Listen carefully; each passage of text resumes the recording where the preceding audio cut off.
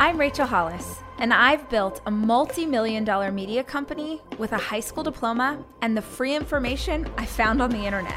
In the 15 years that I've been building and scaling my company, I have become deeply passionate about helping other entrepreneurs to do the same.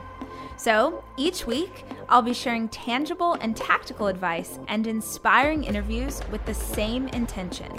These are the tools to change your life and your business. This is the Rise Podcast.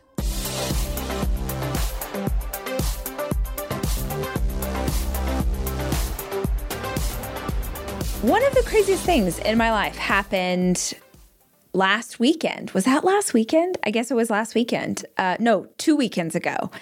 And it feels like it needs a podcast episode. So this is what I learned from meeting Oprah Winfrey. Please play some kind of music here, make it sound like a whole thing. What a crazy experience, you guys. If you are not familiar, if you don't follow me on social, first of all, what? You are missing such good pictures. But also, let me tell you this story. Gosh, when did this all begin? So in the middle of 2019, I made a decision that I would no longer speak on other people's stages unless it was like my friend. Like, I made the decision that if my community wanted to see me speak, they could come to a Rise conference. Rise conference, we have two different kinds. We have our women's conference and our business conference. So I felt like we were covering the bases, and I knew that it meant that I wasn't going to be able to meet as many of you or hug your necks or sign as many books, but it did mean that I would be able to be home with my family more, which is the highest priority in my life. And so I made this decision. I said, I'm not speaking on anybody else's stages.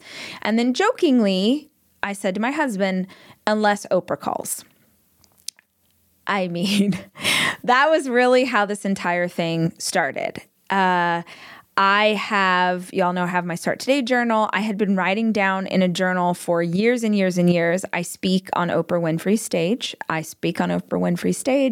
Because, she's had like her soul sessions and Super Soul Sunday, and she's done live events for a really long time. And so that was always one of my dreams. So I was kind of saying, I am committing to only my own stages unless this dream is made manifest, unless Oprah calls. Well, fast forward to the end of 2019, I guess, probably the fall, and her team reached out and said, hey, we're doing this tour. Would you like to come and be a speaker? And wow. I mean, the whole experience was so crazy. And I want to give you guys a very real, this is really what happened. This is really how the entire thing went down, because I feel like I'd want kind of the behind the scenes information if I were listening to your podcast. So this is how it all went down. The team reaches out and they say, we would like you to do this thing. And holy crap, I've been dreaming of this for my entire, since I was a little girl. I have seen every single episode of The Oprah Winfrey Show. I am not exaggerating. I am not being dramatic. There is not an episode that I have not seen. It was a huge part of my childhood. I watched it every single day, even probably when I was too young to be watching it. Both my parents worked outside the home. So I was a latchkey kid. I had my little key and I would let myself in after school and nobody was there to stop me. So I watched Oprah talk about everything. And so much, I think, of what I know and believe as an adult is based on what I started to consider when I was little watching her. And the team reaches out and they ask if I would consider doing this thing. And I'm like excited, but I also had questions, because one of the things I had learned over the last 2 years, and I want to say this, and this is honoring my hero in Oprah. And I feel like if she was my real life mentor, she would tell me to do the same thing. And I want to say it to you guys. One of the things I have learned in the last 2 years of all of this success and all of these opportunities is even the biggest opportunity still needs to be run through your parameters of what makes sense for you. Meaning, you need to know in every scenario of your life and your business, like, what is the standard that you will accept for the work you want to do, for the things you want to put out there, for the vision that you have for your family? Like, what are your standards? Because if you don't set your own standard, people will keep knocking it lower and lower and lower. And so on the surface, you see this idea of like, oh my gosh, it's my hero. It's Oprah. I want to do this thing. I had unfortunately learned the hard way that even some of the best opportunities that could be presented to me might still come with scenarios that were not meeting my standards. For instance, and this popped up, the time with which I do a keynote. If you have ever come to one of my conferences, then you know I speak on stage for a minimum of 4 hours a day. And even when I'm speaking for other people, my keynotes tend to be a minimum of an hour, usually 90 minutes. Part of it is that's just my style because I want to spend a little time getting to know the audience. I want to know who's there. I want to tell you some things that are going to make you laugh before I kick your butt, before I make you cry. There's like a whole way that I do the work that I do. And when I was earlier in my career as a speaker, I would just say like, oh my gosh, yes, of course, I'll speak at anything. But I've worked to a place in my career where it's not the finances that I need in order to want to do something. Finances are not my standard. That's not my unit of measure anymore.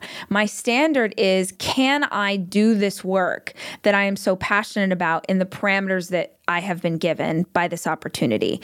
And with this particular opportunity, there was 20 minutes. That is what was available, 20 minutes. And everyone on my team is freaking out and they're so excited. And I had questions. So I asked if I can get on the phone with the people on her team who are the most consummate professionals, so smart, women who have worked with her forever and ever. And I very politely say, thank you so, so much. I don't know how to effectively do what I do in 20 minutes. And I had more than one situation in 2019 where I had the opportunity to speak for really big names, but they wanted really short speeches. And I know that what I did on that stage was not helpful to the audience. Like it has nothing to do with me. It is about the audience. And so I was like, guys, I don't think I can do 20 minutes. Can you do an hour? And I'm laughing because I hope you're laughing too at the freaking audacity to ask this queen and her team, like, thank you for the opportunity. I don't need more money. I don't need press. I don't need you to talk about me. I just want the opportunity to do this work in a way that is effective for the audience. And they're just like, say what? Like, who on earth? So it's a back and forth, and they're gracious and they really want to understand my intention. And I explained to them that it is about, for me, it's about the audience. And on her tour, she does this Q&A with the people who give keynotes. And I was like, I will happily give up the Q&A moment with her because honestly, doing a Q&A would really be about my ego. It wouldn't be about serving the audience. And so if I could just have some extra time. So I'm just trying to like finagle all of these different ways to do it in the way that feels right. And we go all around and bless them for going back and asking and finding, and it gets closer and closer, and it finally comes back and they're like, we can't, this is a super tight ship. Everything's planned down to the minute. We've got 20 minutes and we would love to have you do it. Do you want to make it happen? And I will tell you, at that point, we were so close. I want to say we were like a month away from it. And I had the vision in my head, because this was speaking for Oprah on the day that she was interviewing Michelle Obama. And I had this vision of being able to take some of my best friends who happen to be African-American women and allow them to like be part of this insane day where the most badass, incredible women are sitting on stage. Like, what an opportunity. So that became such a big why for me that I was like, okay, guys, let's do it. And the reason I bring that up is like the first thing that I learned from this experience is in the most respectful way possible, because I was so respectful. It wasn't like a negotiation tactic. And if I was fully ready to say no to the opportunity, you have to know what your minimum standard is. And you have to know what matters to you. And what matters to me, regardless of how sexy or cool or fun or dreamy the opportunity is will this allow me to use this platform and use this stage to serve the audience who's sitting out there? Because I do believe that I've worked so hard to get here, but I also have been given incredible opportunities. And I believe I've been given those opportunities because I take very seriously that I want to serve the people watching, not myself. And I have to constantly check that minimum standard. And so something for y'all to think about as you look into your 2020 for your career or your family or your company is, what do you need to feel like you are doing your work well? And you can't be blinded by the light, no matter how great the celebrity, in order to make that happen. So I'm pretty proud of myself that, I mean, God, I hope didn't like offend, because that would never be my intention. But I'm proud of myself for not immediately saying yes, that they understood where my heart was at and what I was trying to and hoping to accomplish. So that's the first thing that I learned. The second thing that I learned by getting to do the Oprah tour is the difference between an alpha female and an alpha male. Let me speak in generalization so I don't get myself in trouble. I had the opportunity to speak on some really big stages in 2019, and I had the opportunity to speak for some people who, before I went to speak for them, were my heroes, who are alpha males, very big in their field, and one in particular who, on more than one occasion, I was asked to speak for, who still to this day has never actually looked in my direction. Meaning, went and opened and flew and traveled and did all of these things to accommodate this opportunity to work with this person at, I'm using air quotes because, y'all can't see me, but at his request. And never looked in my direction, never shook my hand, never thanked me for coming, never acknowledged me in any way. And the flip, well, let me sit in that for a minute, was utterly devastating to me. Devastating to have this person that I admired for most of my adult life sort of go, okay, you've earned your way into the room, or you've kind of earned your way to a seat at the table, but now I will intentionally not acknowledge you so you know that you have gotten to here, but only so far. And I suppose that you could say there are all sorts of reasons why someone would invite you to their event and then not talk to you. I don't believe for a second that if I was a man, I would have been treated that way. And I also remember telling Dave, my husband, when I was so devastated when it happened the first time. It happened twice, in case you're wondering if it was a fluke. I told Dave as we were leaving, the day that I cannot come out and thank people who have flown to another country or another state to speak on my stage is the day that I am no longer allowed to do this, because I don't want to be that person. And that experience was it was devastating. It was like the death of a hero. And I know that that sounds very dramatic, and I'm setting it up because I want you to know the difference between an alpha male in that setting and an alpha female. I can think of very few people in the world who are more successful, who have more celebrity, who are more powerful, who are more wealthy, who are more successful than Oprah Winfrey.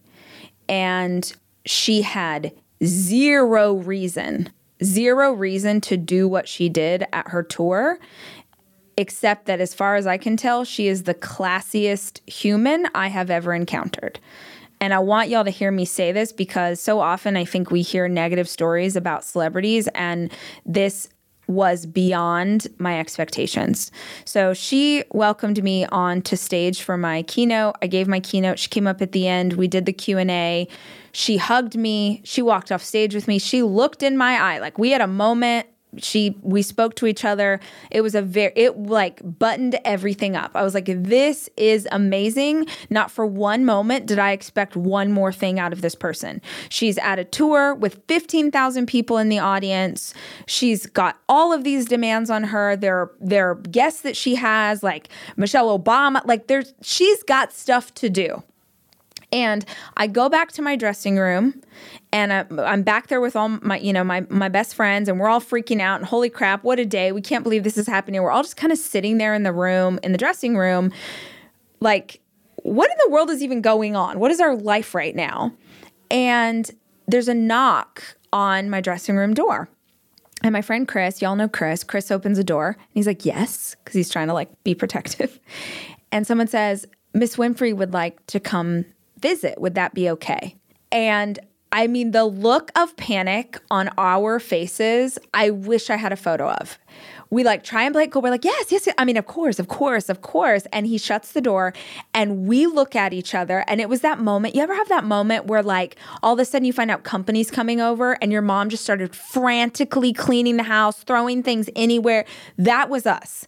The five of us start frantically cleaning this little tiny box of a dressing room. We're like throwing trash in the bathroom. We're hiding things under pillows because all we can think is, oh my gosh, Oprah cannot come in here and have it be messy. And so we're like cleaning. And then we open the door, and they're like, she'll be here momentarily. And I'm like, oh my word. And I don't know if y'all saw this video on Instagram, but like she comes around the corner, and I literally jump because she's just so beautiful, and she's so pulled together, and it's like she's too ethereal, and I can't handle it. And like I physically react to her being there. And she comes in and like joyfully, and how are you guys? And I want you to hear that she was not just like, she didn't just shake my hand and like give me a hug. She hugged and shook the hand of every single, like I've had Rosie and Sammy and Beans and Chris, like my people, my core people. And she went around to every single one and made every single person in that room feel seen and acknowledged. And then and then Gail comes in, and I'm like, what on earth is happening? And they hung out in my dressing room. Like, when a queen wants to have an audience with someone, she makes the peasant come to her. Oprah did not do that. She came down to us in my dirty, crappy dressing room with Gail, and they hung out with us for like 15 minutes, you guys. She had no reason to just come and chat and ask us how her day was going and talk to me about my books and encourage me. Like, zero reason. And maybe I shouldn't say it's alpha male, alpha female, because maybe there are alpha males out there who would be that classy. But the second thing that I learned from Oprah was the kind of leader I want to be. However many years, 25, 30, I don't even know how long she's been doing this, to still have that kind of intentionality with the people who come into her sphere is a gift, and is something that you have to choose, and is the kind of leader I want to be. Super freaking classy. Ugh. In order for me to tell you the third thing that I learned, I have to first explain about my keynote. So I have the 20 minutes, which is incredibly constraining to me. And let me tell you why. I don't ever give the same speech twice. I mix it up, I change stories, I talk about things that are currently happening. I have intentionally chosen as a speaker that I don't want to just give the same beats over and over, which would be much easier for me. But for the audience, I think if you ever hear me speak more than once, I don't want you to be like, yeah, Rach, we've heard this story before. So I craft whatever it is I'm going to say for each individual stage that I'm on. And also, it's incredibly important to me. Like, I have a whole style with how I speak, and I always start with a funny story. And I always start with a story that intentionally embarrasses me. Y'all have maybe heard me talk about this before, but I think that when you're in the audience, it's very easy to see someone on stage, which in an arena like this is 15,000 people. You're literally looking at me on like a Jumbotron screen. And it's really easy to think to yourself that I am somehow different than you are. It's so easy to think like, yeah, you say to do, but I'm here and I don't have your life and I don't have your resources. It's really easy to think that I'm so different than you. And so I intentionally start keynotes to new audiences by telling a funny story and embarrassing myself because I want you to know real fast, nope, I'm just a girl like you. I have the same problems. I struggle with the same things. I'm gross in the same way you're gross. In fact, here's a story. So I decide before I ever, like when it was like, okay, we're going to do this thing, I was like, I'm going to tell the tampon story. And if you have ever come to Rise, you've probably heard me say this. If you haven't heard the tampon story, I wrote about it in my next book, so get your hearts ready for that. But just know it is a very embarrassing story involving me and a tampon. And right now you're like, oh, wow, you chose to tell that story on Oprah's stage to 15,000 people who don't know you. Like, if you know me, that story kills. Like, if you're used to my humor and you like my voice and whatever, you think it's hilarious. But if you don't know me and I just roll out and I'm like, all right, let's first start with this, that's interesting. But I felt really strongly that I wanted to start there. And I also, I'm going to be honest, I thought, well, she's going to introduce me and then she's going to be backstage, right? So like, I'm just going to tell myself she's not there. I'll be able to perform it. It'll be fine. And then we'll be done. And I go to do my rehearsal the night before and there's a big picture of Oprah sitting on one of the chairs in the audience. And I'm like, what is this picture? And they're like, oh, that's where she'll be sitting. She sits in the audience to watch the keynotes. And I crap my pants. You're telling me that my hero is now going to be watching me deliver this keynote, which I'm not normally nervous, but I'm nervous because it's so short and I'm trying to fit a lot of information into a short amount of time. And it's my hero. What? So I'm like, oh, bless. And now it's all in my head. And I'm like, well, maybe the night before, I'm like, maybe I shouldn't tell that story because she's so classy and like probably doesn't want to hear about a tampon. But I just keep coming back to this idea, which is the third lesson that I didn't learn from this experience, but just reaffirmed for myself. I would rather fail as myself than succeed pretending to be someone I'm not. I could have taken the 20 minutes that I was given the opportunity to have on her stage, and I could have done a polished, button up, here are 5 beats, here's what it is, nothing that was dangerous, nothing that was daring, nothing that may or may not have upset people in the audience. But I just kept thinking, then you're going to think, oh, that's who she is. And I can't do this work if I can't do this work authentically.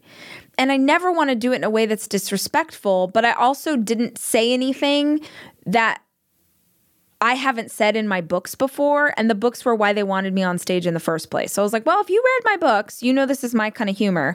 Here we go. And she had Amy Schumer a couple weeks before. So I was like, if you can have Amy Schumer, I can tell the story about the tampon. So I'm doing this. I'm just like, I'm going for it, right? I go out. I had asked her team, hey, if there's any way that Oprah could not, like, it would be better for everybody if I didn't see her before because that's going to make me even more nervous. They're like, yeah, you don't get to choose that. She's going to do whatever she wants to do. Of course, it's her show. She's a queen. So she's like, Rachel Hollis, or whatever she said. And then I come out and she gives me a hug. And I'm like, I'm now in an out-of-body experience.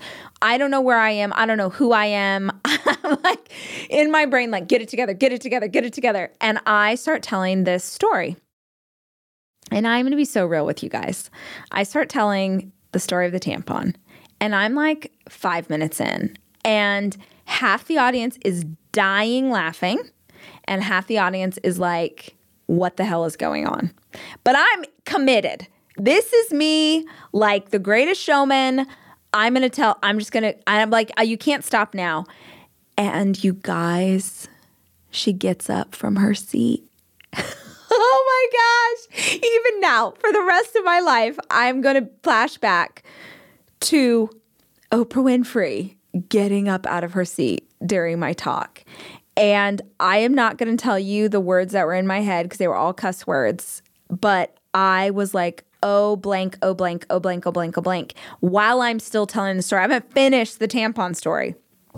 She gets up from her seat and she leaves. She goes to the side of the stage. Now, maybe she needed to powder her nose. Maybe she wanted a sip of water. Maybe she was getting notes from her team. But all I can think is she's like, I'm not sitting here. I don't know what this girl's talking about. This is not what my event. I just go to all of these stories, right? And I just think, you know what? You're already here, sis. Just do it. Just go there.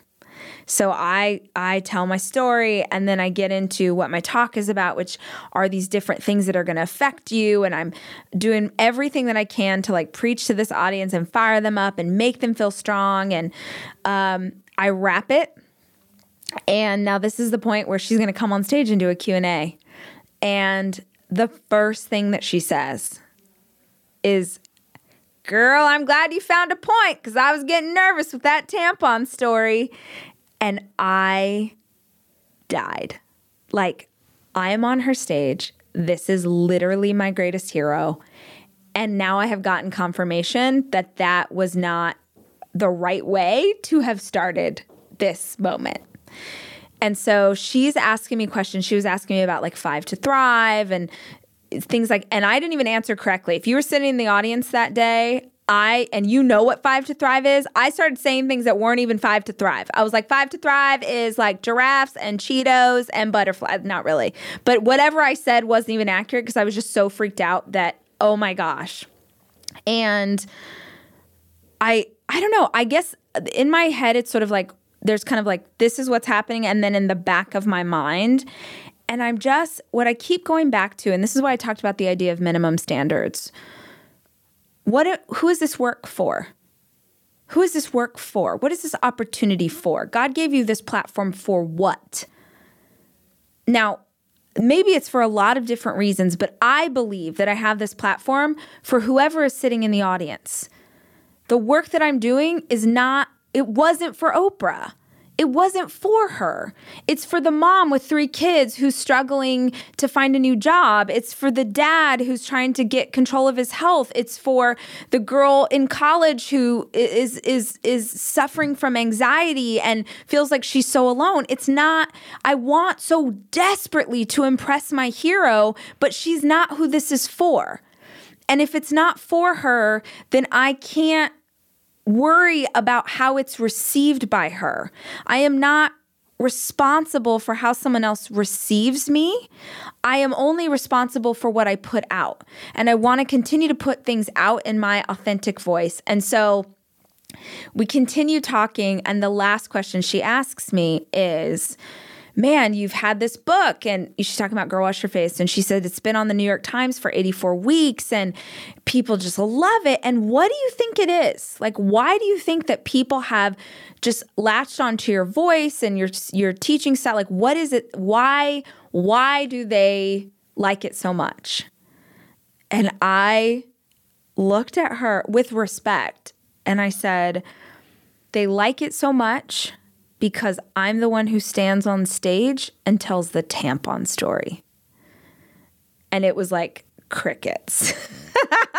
And she kind of like quirked an eyebrow like, oh. And I said, in a world where people are so polished and so perfect and everybody looks like a magazine spread, I raise my hand and I say, here's the truth. Here's the ugly parts. Here's the thing that I've struggled with. Here are the real solid stories. Here's my real truth. And in doing that, other women find permission to do the same. And I will tell you right now that the keynote that I gave for her was not, nowhere near my best work. So many factors. I'm nervous, time constraints, but I did the best that I could do with the opportunity that I had, and I served the audience well. And even if it didn't come across perfectly, and even if the fancy people in the audience who are part of agencies and magazines and press and whatever, even if they are like, who let this country mouse up on the stage telling these hick stories, well, I would rather fail as myself than succeed as something I'm not. The last thing that I learned from this experience is no matter what level you are at, the only way that you are going to grow is if you get out over your skis. Now, I'm not a skier. We are going skiing this weekend, and it will be the second time in my adult life, or really ever in my life, that I've tried to ski. But the idea of being out over your skis is like you're out so far, you're leaning so far forward over those skis that you're going to lose your balance. And I'm going to be super honest with you guys. I want to be like tough and strong and all of that. But the truth is, I woke up on the Saturday morning when I was going to do this keynote, and I was like, I wish I was at home. I wish I had said no. I'm tired. I'm exhausted. I'm nervous as heck. I don't like feeling nervous. I'm a very strong, assured person. I'm a leader. I don't like the feelings of insecurity, or I just don't like these feelings. And I knew going in, how am I going to do this thing? And I don't know if this is, I just like all the stuff, right? And that Saturday morning, I woke up and I was like, I wish I had said no. And then like immediately I have to like Rachel Hollis myself. And I'm like, what are you talking about? This is not who we are. This is not who we are. We call big shots. We try. We're not afraid to fail. We're like, I do the whole thing to myself and remind me who I am. And the truth in that moment, just so maybe this will help you guys, is I knew that there was no way around me feeling all the feelings that I had that day. And so instead of trying to like talk myself out of being freaked out about what I was about to do, I just said, you know what today's going to be about? It's going to be about joy. You are with some of your best friends on the planet. You have this incredible opportunity today to see some incredible speakers. You're in Brooklyn. The weather was amazing. We are going to go have fun. We are going to have joy in every part of this day. So no matter what happens on that stage, you go up on that stage in front of your hero, you pee your pants. Great. Today's going to be about joy. And so I flipped what it was in order to help me get the right headspace to do the work. But when it was over and I found a way and I pushed through and I did what I need, and I had, people come up to me and say, gosh, thank you so much. Like that was the realest thing. And I needed to hear that. And that's happened to me too. And I need it. So the only way that you're going to elevate ever in your life, no matter how high up you are or how low down you are, is that you've got to put yourself in situations where you know you can fail, where you feel uncomfortable, where you have no idea how you're going to get to the other side, and then you do. Because I will tell you this right now, that was not the best keynote I have ever given in my life. But if I ever had an opportunity to speak on her stage again, it would be twice as good. And it was already better than most. I am confident enough in myself to say that. But the next time would be even better, because now I've gotten over the nervousness and the insecurity and all of those things that were affecting my ability to teach. Every single time you push yourself out there, you're going to improve. Every single time you walk through you're going to get stronger. Every single time you claw your way up the side of the hill, you've got muscles and tools and things that you didn't have when you were down at the base of the mountain. In order for you to grow in any area of your life, you're going to have to get uncomfortable. You are going to have to challenge yourself. You're going to have to be willing to fail. And the more you grow in your career or your life, you might have to fail on bigger and bigger stages. So the question is, are you willing to stay here? Are you willing to stay stuck? Or are you willing to step up and go, dang it, I have no idea how we're going to do this. I don't know how we're going to get through it. But we didn't come this far to only come this far. We've got work to do. We've got miles to cross. It starts right now with me taking this next step and showing up for this opportunity. Getting to speak on Oprah Winfrey's stage is one of the highlights of my career, is one of the bigger moments of my adult life. And I will remember it for the rest of my life. I will remember the conversation that she had with me. I will remember the things that she said. And if that is the only chance I ever have in my life to meet my hero, it exceeded every expectation.